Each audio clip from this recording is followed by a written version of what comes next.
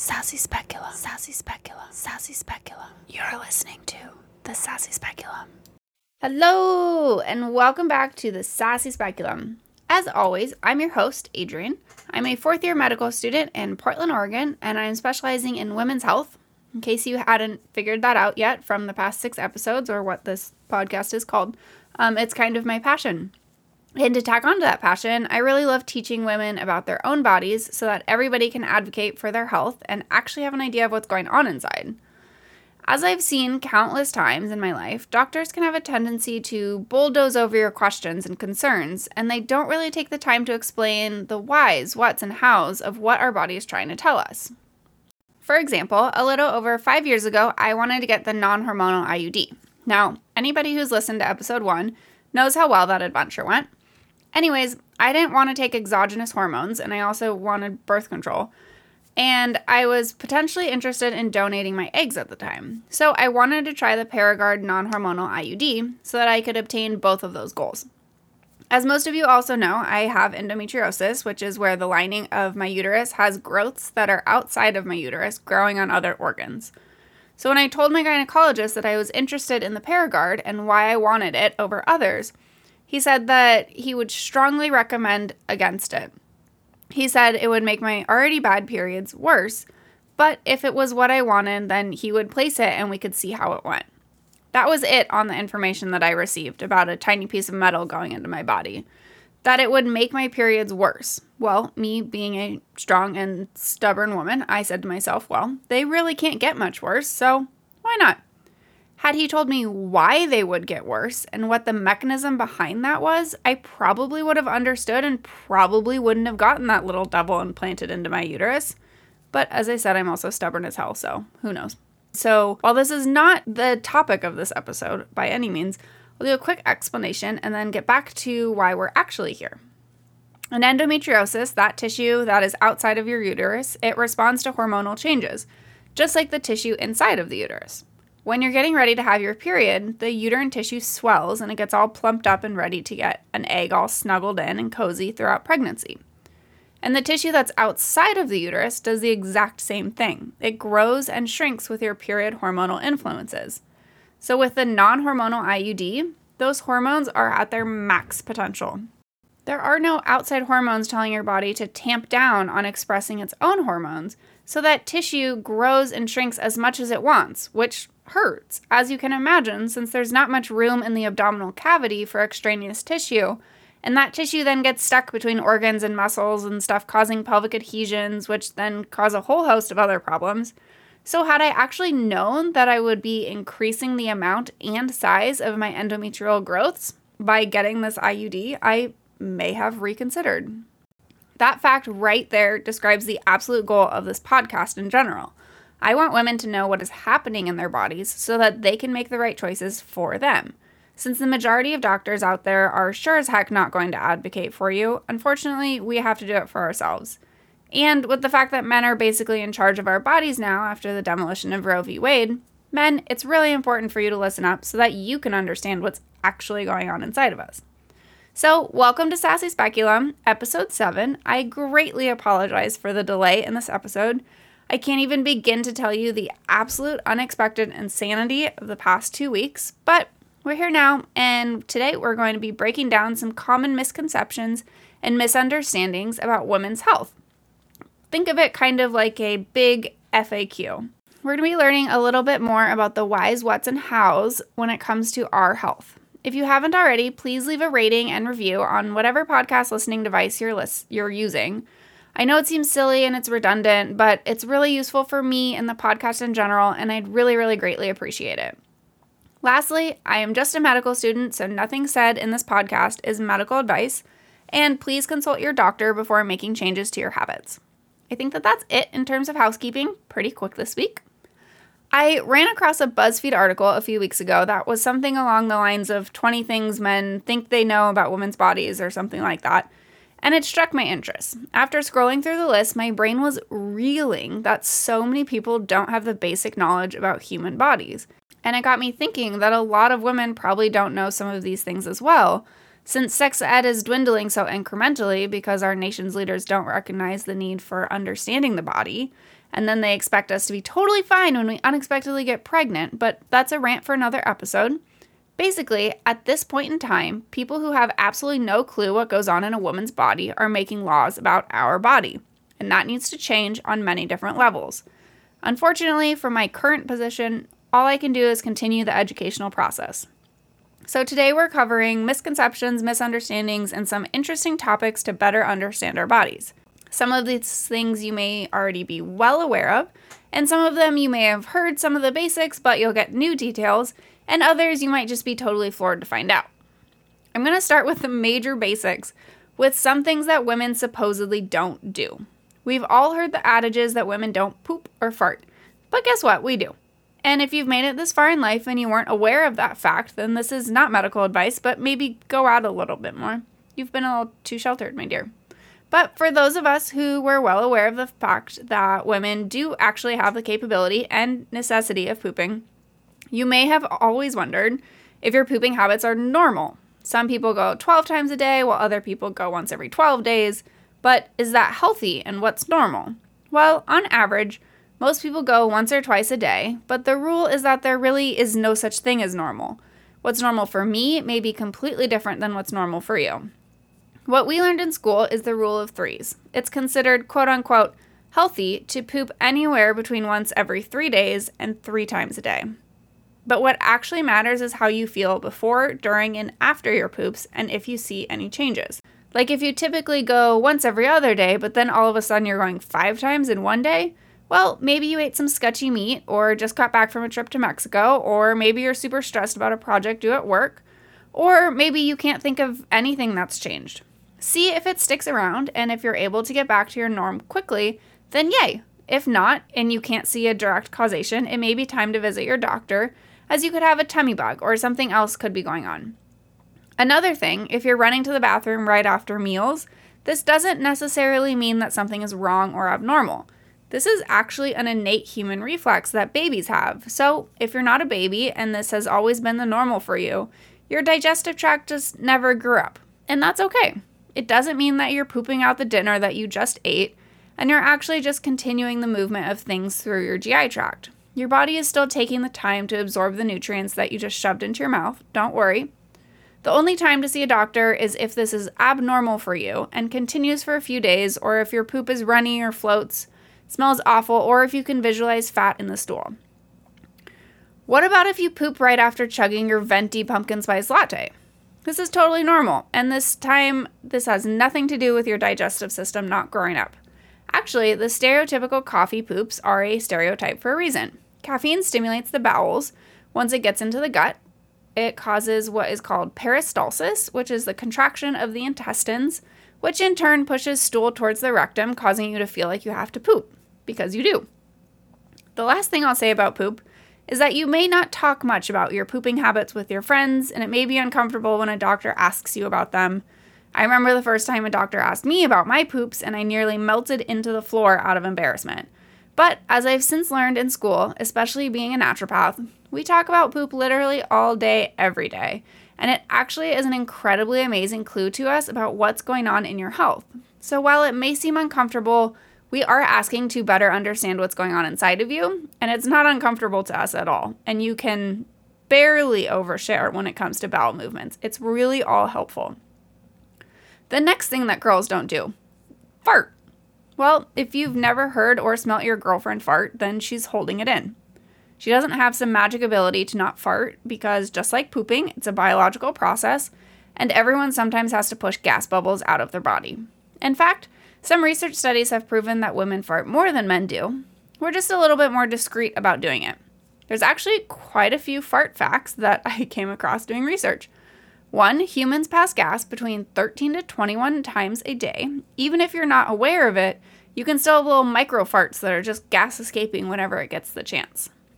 Number 2, farts are actually flammable if they contain hydrogen and methane, which leads me to believe, and I couldn't find any information confirming this, but if you happen to have SIBO, which is small intestinal bacterial overgrowth, will your farts be flammable because that bacterial overgrowth is either hydrogen or methane producing, which is how we test if there's SIBO present in somebody's body. So maybe this is a poor man's SIBO test? Light your farts on fire? I don't know. But Houston Methodist says to never ever attempt setting your farts on fire under any circumstances, so I can't accurately study this. Number 3, according to NBC, upon first release, farts travel 10 feet per second or 6.8 miles per hour. And number 4, lastly, the oldest recorded joke is an ancient Sumerian fart joke that dates back to 1900 BC. So the long and short, women do poop and also fart, just like men do. The last thing that I could think of that women stereotypically don't partake in is masturbating. Well, they do. In a 2021 study of Americans aged 18 to 54, they found that 82% of women masturbate. I feel like I could do an entire episode just on masturbation, but it in fact is really healthy and normal, and it's not weird to enjoy it by any means. It's another one of those things that just isn't really talked about, like pooping, as it can be considered taboo or unladylike, but it can actually help you to learn more about your body and what you like or don't like without the risk and energy of adding in another person. Masturbation can also help you deal with stress and alleviate period cramps, since having an orgasm releases endorphins, which are a natural painkiller and mood lifter. It can also help you fall asleep faster, as orgasms increase the production of a hormone called prolactin, which induces sleep. Once again, I'm hitting myself over the head for not doing an overall hormone episode. It'll happen, guys, I promise. But anyways, women poop, they fart, and they masturbate. And now that I've covered the absolute most basic misconceptions about women, let's go a little bit deeper. I got a lot of questions from both women and men about periods. For those of you asking about PMS, there will be an entire episode on that coming in the future, so hold your horses and we'll get there soon. I promise.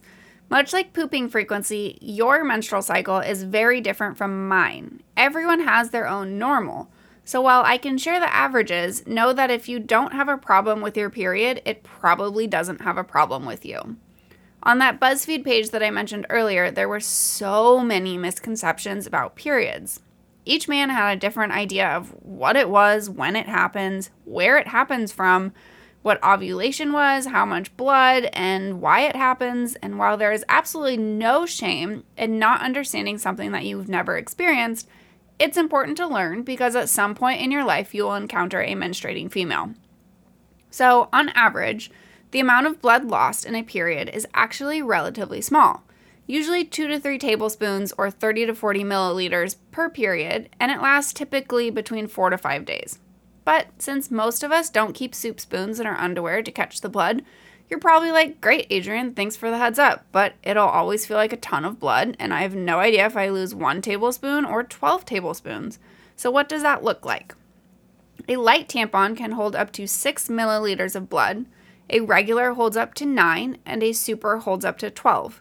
So add up how many tampons you use per period and multiply it by either 6, 9, or 12 and see if you fall within that range. If you use pads, regular daytime pads hold 5 milliliters and an overnight pad can hold between 10 and 15 milliliters. If you're using a menstrual cup, then they typically have markings on the side like a Pyrex measuring cup, so that's relatively easy. Another quick but important piece to mention for those who don't use tampons: tampon sizing is based on how much blood somebody needs to catch. If they are light bleeders or towards the end of their period, they might use a light tampon. While others may have a super heavy flow, they'll use a super tampon. Tampon size has absolutely nothing to do with vagina size, so when Bethany Bird says in Mean Girls that someone wrote in the burn book that she's a liar about being a virgin because she uses super jumbo tampons, but it's not her fault that she has a heavy flow and a wide set vagina, well, I'll say it again, vagina size has absolutely nothing to do with tampon size, and a wide set vagina is not a thing. Technically, the width of a vagina is 2 to 3.5 centimeters, so sure, a wider vagina would be just that, but it wouldn't impact the heaviness of flow or cause a smaller tampon to fall out. Using a super tampon does not mean that somebody is lying about being a virgin or lying about how many people she slept with or how many children she has or hasn't had. And also, to clear up what I guess is a male misconception, women do not experience pleasure with tampon insertion. It's actually, in my personal opinion, a pain in the butt. There are no positive associations with tampon insertions. There appears to be some confusion regarding how long a menstrual cycle is versus a period. As I mentioned before, a period, on average, lasts between 4 and 5 days. But women are technically always on their menstrual cycle as our bodies prep for a baby throughout the entire month. Every month, we get a spike of estrogen, which builds the cushy bed in the uterus for the egg to snuggle into. Each cell sits on top of each other, kind of like stacking bricks, and then the progesterone comes in and seals it all into place, stabilizing the lining kind of like mortar. Once the pituitary gland gets the signal that there's enough estrogen and that cushy bed is ready for action, it stops pushing estrogen and it sends out a different hormone called luteinizing hormone. This hormone triggers the release of the egg from the ovary. Once we get this drop in estrogen, we also get a drop in serotonin, which can make us feel a little crummy. But it's really when we get the surge in progesterone after ovulation that really causes the PMS mood swings. This is because progesterone is associated with fear, anxiety, and depression instead of happy hormones like serotonin. So, PMS is very real, and those tears are also coming from a very real place. Your body is coursing with hormones that are telling it to be anxious, sad, and scared. And it may feel like the world is ending, and it may piss you off when someone tells you that you're just being hormonal because of where you are in your cycle. But it's also okay to tell them to F right off because now you know that there are very real reasons for it, and they don't get the right to tell you why you're feeling the way you are. So, back to when your period starts. You know that absolutely mind-stopping question at your doctor's office when they ask you when was your last menstrual period? And it's always the hardest question that they ask you. I have an app and I track my cycle on my phone, and it still makes my heart pound when they ask me that question. So, to clarify, the day that you start bleeding is day 1 of your cycle. And this is what they're asking for. It's not the last day of your bleeding or the day after you stop bleeding. You count the first day of your cycle from the first day you start bleeding, and then count up from there. On average, a menstrual cycle is 28 days, so a little shorter than a month unless it's February, but the quote-unquote normal range is 24 through 38 days. It's usually about day 13 or 14 when you ovulate. This happens when the body decides, enough with the estrogen, we have a nice and cushy area for the fertilized egg to land in, and you get a surge in the luteinizing hormone, or LH, which tells the body to release the egg, and it begins the journey through the fallopian tubes where it will meet a new sperm friend, or continue its journey through the tubes into the uterus over a period of 12 to 24 hours, and then out through the vagina with the rest of the period blood 14-ish days later. Now, when most people think of eggs, they think of what they've seen before, like a chicken egg or an ostrich egg, or maybe even fish eggs. However, human eggs are nowhere near the size of these eggs, which I am only saying because men on that BuzzFeed article seemed a little bit confused. So women aren't in pain during their period because they're busy laying an egg. Our eggs are actually about 100 microns in size, which is actually the largest single cell in the human body, which is kind of cool. And they're about the diameter of a human hair. So you could, in theory, see one of your own eggs with the naked eye, but unfortunately, if the egg isn't fertilized and is coming out during your menstrual cycle, it has disintegrated and is no longer whole. So they're tiny in comparison to other eggs, but in comparison to sperm, they're actually 20 times larger. Speaking of sperm, the male body continuously creates sperm throughout their entire lives, and they can do things throughout their lives that will either increase or decrease sperm production at the time, like hot tubbing or apparently smoking pot seeds. I'm unsure on the validity of that one, but it's an old wives' tale I've heard around. This is also true with pretty much every single cell in the human body. They all regenerate, or they get cleared out and replaced by younger, healthier ones. Like your red blood cells are recreated and destroyed every 180 days, or skeletal cells last a little more than a decade. All of a woman's eggs, on the other hand, are present at birth. All 1 to 2 million of them. In fact, while you're still growing inside, you have about 6 to 7 million eggs, but by the time you're born, you've gotten them down to 1 to 2 million that you'll want to keep. And while a man can hot tub every day for a year and have shady sperm and then stop hot tubbing, and then their sperm can eventually become reliable again, women's eggs have been enduring the same elements that you have, and unfortunately they don't regenerate. I'm not saying that if you hot tub every day, your eggs have gone bonkers, but every extreme element that you experience, your eggs do too. So you start with 6 to 7 million, and then you're down to the 1 to 2 million by the time you're born. And then by puberty, your body has sloughed off quite a few egg cells and you're down to 400,000. And finally, when you reach menopause, you're typically down to about 1,000. Your eggs were created when you were just 9 weeks old as a fetus, a little blob, which means that the egg that created you was inside of your mom when she was inside of your grandma, which is pretty rad and also terrifying because who knows what kind of shenanigans women were doing in the 1900s. This also explains the concept of generational trauma. If your grandma went through a period of extreme stress prior to your mom's birth, like the Depression or World Wars, civil rights, the draft, or the Cold War, for example, that trauma was felt by the eggs that made your mama and therefore the egg that made you. And anything that you or your mom has dealt with will continue to be handed down the line to your kids and your kids' kids and so on and so forth. To my future children, this is my official apology for the shit that I'll put you through. Back to science. Eggs are so incredibly precious. It's funny how much women hate on their periods, me included, trust me. But a woman will ovulate 400 to 500 times within their lifetime, which make eggs far more rare than sperm. Actually, in one single ejaculation, men release more sperm than a woman produces in her entire life. So Willy Wonka had the right idea with the golden eggs, and we should probably value them a little bit higher. Just growing up with lady parts and experiencing all of the lovely things that they have to offer, I've heard quite a few things over the years that I've always wondered the validity on. So I took a deep dive into some of these things for both myself and you guys. Here goes. Number 1. If you bathe, swim, or submerge yourself in some way, at least waist deep in water when you're on your period, your flow will stop. We all know that women's swimsuits are not meant for pads, and we all know that one person who couldn't go to the 8th grade pool party because they were on their period and didn't know how to put a tampon in yet. And let's be real, tampon strings can also so easily sneak out of that teeny tiny crotch, which of course everyone will see. So to make things clear, nothing will make your period disappear except for hormonal disturbances. But if you take yourself back to your high school or college physics classes, which I seriously only passed because I had a friend do my homework for me, perks of living in the engineering dorm, you might remember that water has way more resistance than air, and liquids exert an upward force that can counter the weight of an object. This is why some things float and others don't. So when you're in the water, the pressure of the water surrounding the vagina can exceed the pressure of the blood flowing out of the vagina, making the flow stop.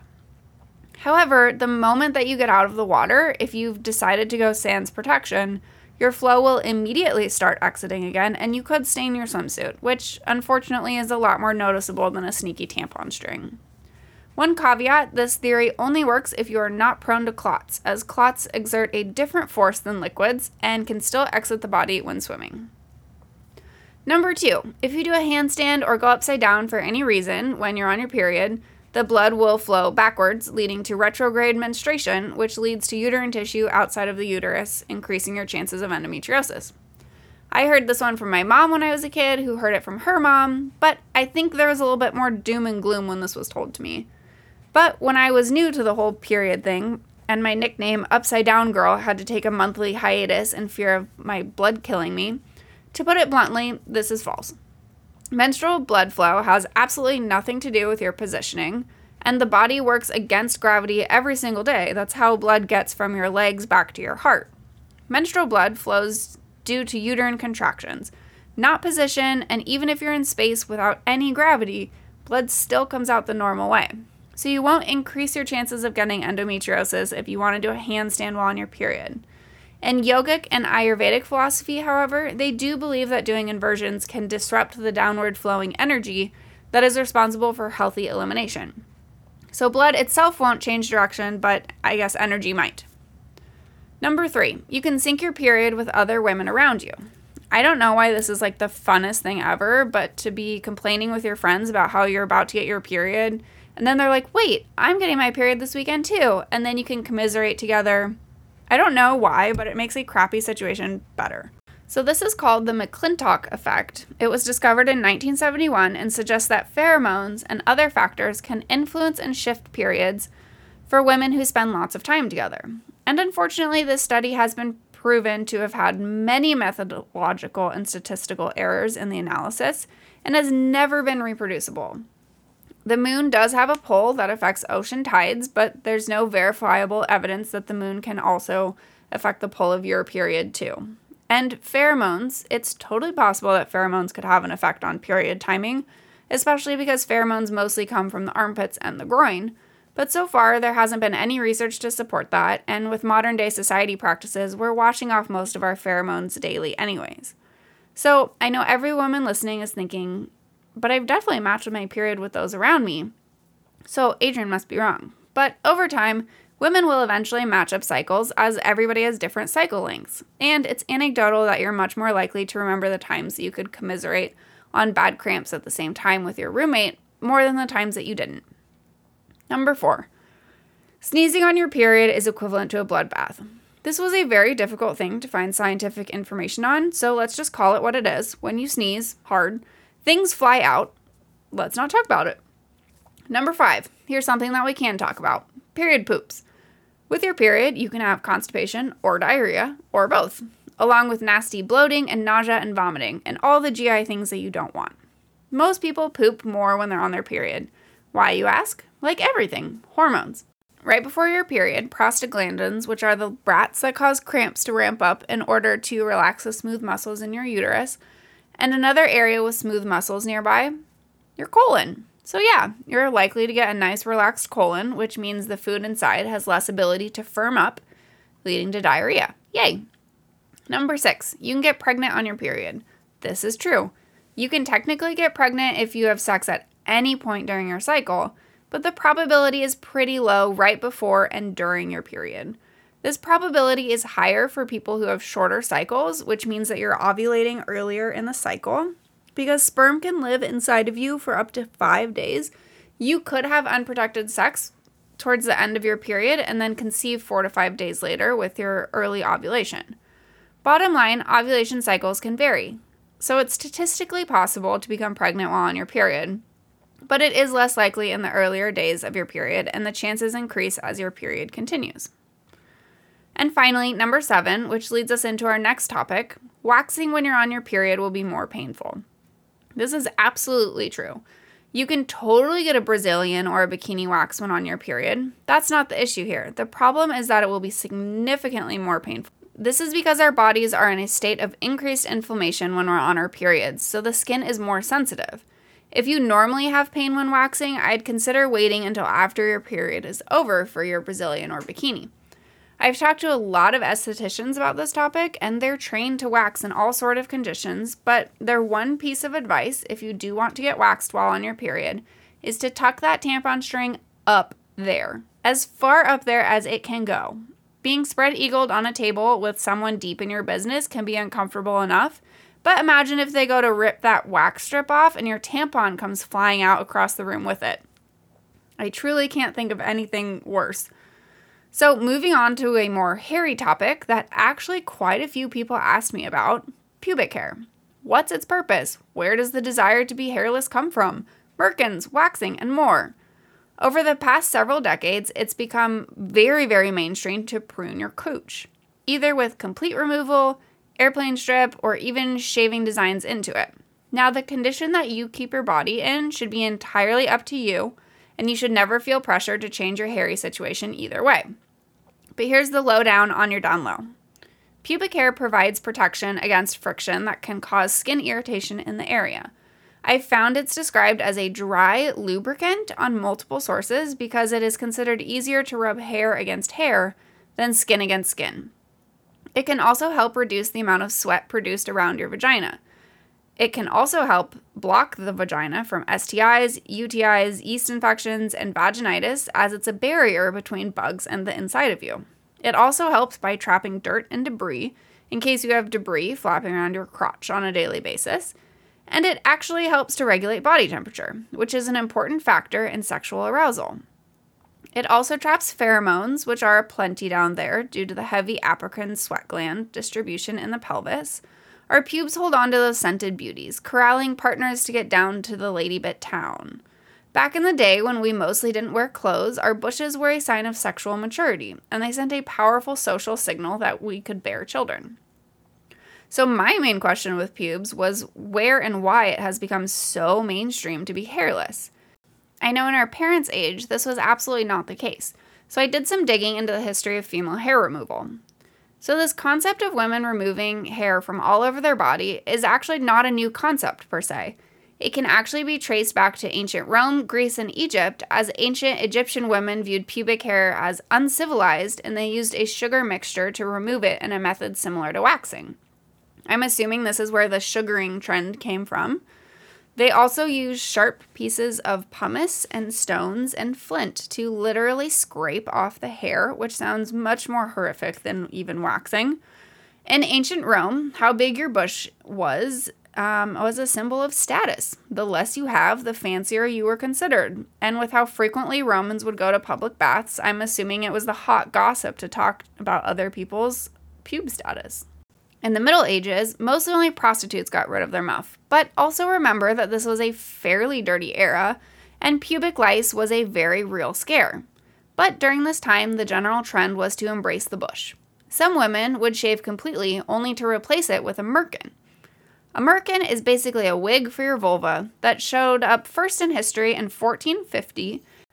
I assumed that people were replacing their own hair for a merkin because they liked the look of strapped-on hair better than their own, but it was actually used to cover up sores caused by syphilis and gonorrhea. So yay to the dirty eras, glad we're out of that timeline.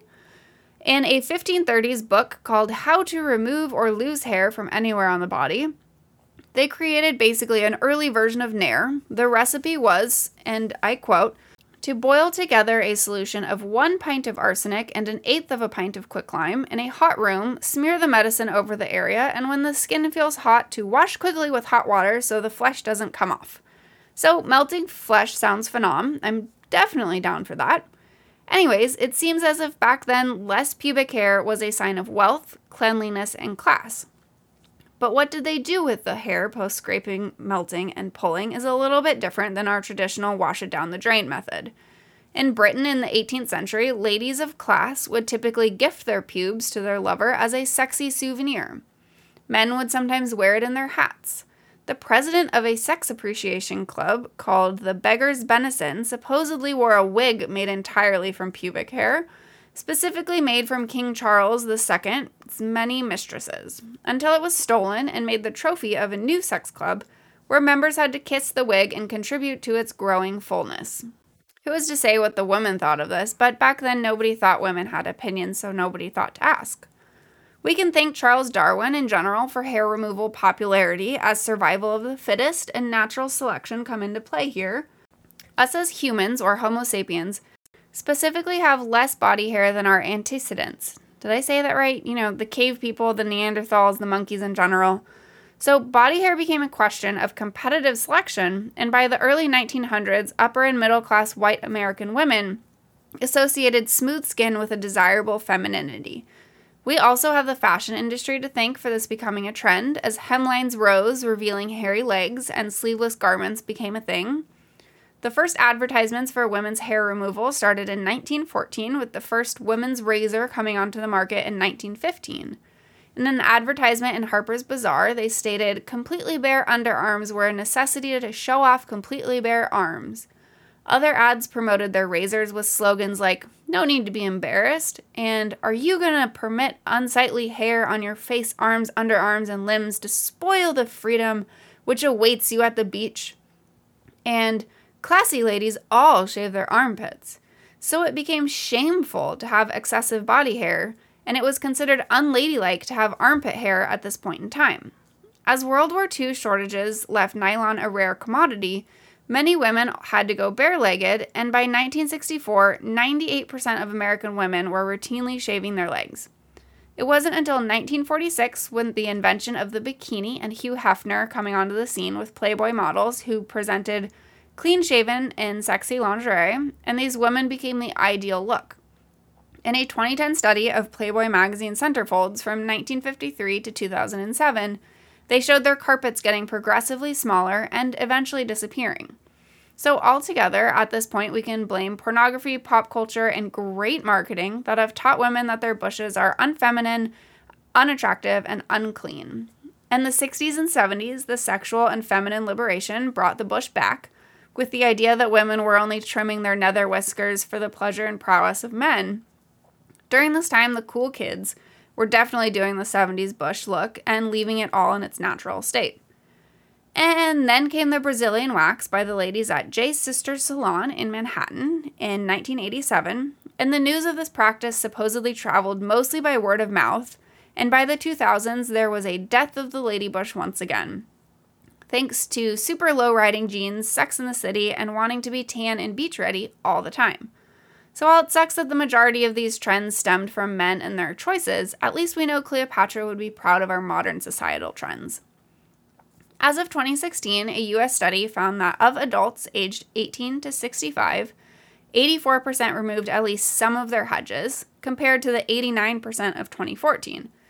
So maybe there has been a little bit of a decline. Studies in the UK, New Zealand, and Australia all had similar results, and most of the results were associated with age and level of sexual activity, with the very young and postmenopausal women not partaking in jungle maintenance. So this pube history was a hell of a lot more in-depth than I expected it to be, and turns out our pubic hair has a long history of being tied to our identities and feelings regarding our self-confidence and our sexual selves in general. As I said earlier, whatever landscaping makes you feel comfortable, clean, and happy with your choices is what you should go for. And if you choose to completely mow your lawn, remember that that opens up the door for vajazzling too, which is every woman's dream, right? To make a landing strip directly to their gold mine out of rhinestones, get a pink heart or a shining star, or even dedicate your mons to Team Edward or Team Jacob. Whatever makes your little heart sing, I'm sure that there is a vajazzle ready for you. I think you can even buy them on Etsy. I definitely didn't think that my pube talk was going to take that long or go that in depth, but there is a lot about pube history that we all now have under our belts, and I think it is very much time to move on. The next topic is a very common one with gynecologists, and unfortunately, I think it gets swept under the rug with the public a little bit too much. I'm referring to the fact that the vagina is a self-cleaning organ. Therefore, you don't need to clean it out with special pH-balanced soaps, make it smell fancy with nice fragrances, or anything of the sort.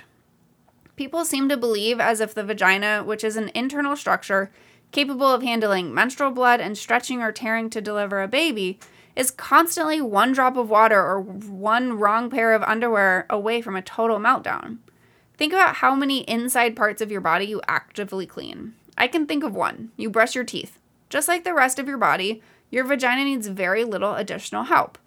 Vaginas are around handling blood, poop, pee, and semen long before soap was even invented by the Romans. Vaginal discharge is the shedding of the superficial cells of the vagina and the mucus part from the cervix. So the vagina sloughs off everything that it doesn't need, and it cleans out the bad bacteria on its own for the most part. These products that promise a fresher, cleaner, or better smelling vagine are completely worthless and actually cause more harm than good in the long run. These products remove the good bacteria that work hard to keep your vagina healthy and free from infection. And if you get rid of those bacteria, you are more likely setting yourself up for an infection. Many of the products also alter the pH of the vagina. Even if they say they are pH balanced, the vagina is supposed to be very acidic with a pH of 3.5 to 4. This keeps the good bacteria happy and the bad bacteria out. It also keeps estrogen in its happy form. Specialized products like Summer's Eve Feminine Wash, which markets itself as formulated for the perfect pH, that so-called perfect pH is 4.5 to 5, which is way more basic than what you need. And when soap mixes with water, it raises the skin pH to 10 or 11, which is way basic. The products have to be more basic so that they don't burn or hurt your skin. So bottom line, you don't need to do feminine douches or use any cleansing products in your vagina other than warm water. Let your body do the rest, and don't let society tell you that you're dirty or unwashed without a specialized product. If you're worried that your vagina smells or feels different or off, it's important to see your doctor, who will be able to let you know if what you're experiencing is normal or if there's something going on that needs attention. For example, if you're experiencing a heavier discharge that has a cottage cheesy vibe along with itching, you could have a yeast infection. Studies have shown that 50% of women who believe they have a yeast infection don't actually, so it's important to talk with your doctor before heading to the store for Monistat or other over-the-counter medications. If you're experiencing a thinner than normal discharge that has a fishy odor to it, you'll know it when you know it. Trust me. You could have a bacterial infection called bacterial vaginosis, which is as common as yeast infections, and these happen most often when there is a shift in the pH due to the changes in bacterial overgrowth, and the bad guys have now outweighed the good guys. Again, make an appointment with your doctor so that you know what is really going on down there. Speaking of altering the smell or cleanliness of your vagina, I've heard talk of this gut-vagina connection, that if you eat certain things, it'll affect how your vagina smells or tastes, or if you take things out, you can banish unwanted disorders from arising, which is kind of complete crap. Now, don't get me wrong, I'm not saying that what you eat doesn't matter, because if you listen to really any of my other episodes, you know that I'm a strong believer in food as medicine, and what you eat definitely affects your microbiome, which affects the flora of your vagina, no doubt about that. But there seems to be a myth floating around like eating pineapple will make my vagina taste and smell sweeter, or if I never eat sugar again, I'll stop having yeast infections. Now that first myth drives me crazy because it's insinuating that the normal smell and taste of a vagina is wrong or dirty and that we need to change something about it. It's really just a new spin on vaginal douching. But let's break this fruity vagina concept down a little bit further. As I mentioned earlier, vaginal discharge is simply a combination of tissue cells from the vaginal wall, cervical mucus, and a very small amount of the fluid that leaks out between cells called transudate fluid. So what composes the smell of the vagina? That would be the good bacteria bugs called lactobacilli, and the substances that those break down into. Just like how your skin has a very distinctive smell, mine always smells like peanuts for whatever reason, or your sweaty BO has a distinctive smell as well. These are both due to the breaking down of bacteria on your skin. So everyone's skin, sweat, and vag smell very different. So the question is, can food change the smell or taste of your vagina and therefore vaginal discharge? And the answer is no. In order for this to be the case, we'd have to wave our magic wand and consume a very potent and volatile product that would then have to survive the acidity and complete breakdowns that happen in the GI tract, and somehow not let that smell eke out into our skin or urine. If all of those things can happen, and there is a substance that could do this, then sure, you could eat it and make your vagina smell and taste like whatever you wanted it to. Now, if you ever cook with garlic or asparagus, you're probably like, wait, but I've definitely smelled garlic on my sweat, and this is true. Garlic is a very volatile ingredient, and it only accumulates in areas with concentrated certain metabolites. And the vagina doesn't concentrate metabolites, so boom, this is why your vagina will never smell like garlic. So the sugar and yeast connection is very well known. High blood sugar does make one more susceptible to infections, and yeast infections, of course. But they have studied the amount of sugar that reaches the vagina through diet and have found absolutely nothing. A study was done where women ingested a huge load of sugar, equivalent to guzzling 2 cans of Coke, and they found that sugar levels in the vagina didn't change at all, not even in women with a propensity for yeast infections. So if you haven't eaten a piece of cake in years because you're worried about yeast infections, eat the cake. It's not going to change anything. Now, if you're a diabetic, that changes things a little bit. Diabetes happens with persistently elevated blood sugar, which is really hard on the kidneys as they have to filter all of the blood in your body. If you have diabetes, you typically will have sugar spilling out into your urine, no matter if you eat cake or not. When you go to wipe, there is a chance that some of that urine with glucose can get into and around the vagina, therefore spreading that sugar, which the yeast that is present on everyone's skin and mucous membranes loves to eat that glucose, and therefore a yeast infection is likely. However, in the healthy adult, this is not the case, so eat the cake if you want the cake. So that's pretty much all that I have for you guys. Thanks for hanging out to this little bit longer than normal episode. Once again, since I was late in getting this episode to you all, I get to gift you guys a little bit extra time of me yapping at you. I really hope that this information has cleared up some period, pube, and overall women's health information for everybody, and that you learned something new. 2 basic things that I didn't cover that's important for everybody to know, for both men and women, is that women have 3 holes. If you didn't know that already, go look in an anatomy book and you'll see. We have our butthole, vagina, and our urethra. I guess that's something that's not everybody is aware of this day and age. So there you go. And the second thing is that it is true that one boob is always bigger than the other. Even if you can't see a huge difference, it's there. It was really, really fun to hear from all of you about what questions you had and what you were interested in. And I would love to do another FAQ episode like this as more questions and myths come up in your lives. So please reach out if there is anything that you have questions about. Hopefully you learned something new at some point in this episode, and I love you all and thanks for listening. You can always DM me on social media at Sassy Speculum, or you can email me at sassyspeculum@gmail.com, or if you would prefer to reach out anonymously, you can have that opportunity if you go to www.beatingheartdoula.com/sassyspeculum. I'm not going to do a top 5 sassy staples today as everything was kind of everywhere and there wasn't just one topic touched on. So stay tuned for more sassy staples with our next episode. If you haven't already, please rate and review the podcast wherever you are listening to it today. This is super duper helpful. And I truly, truly appreciate all of you for sticking around. I'll talk to you soon. Bye.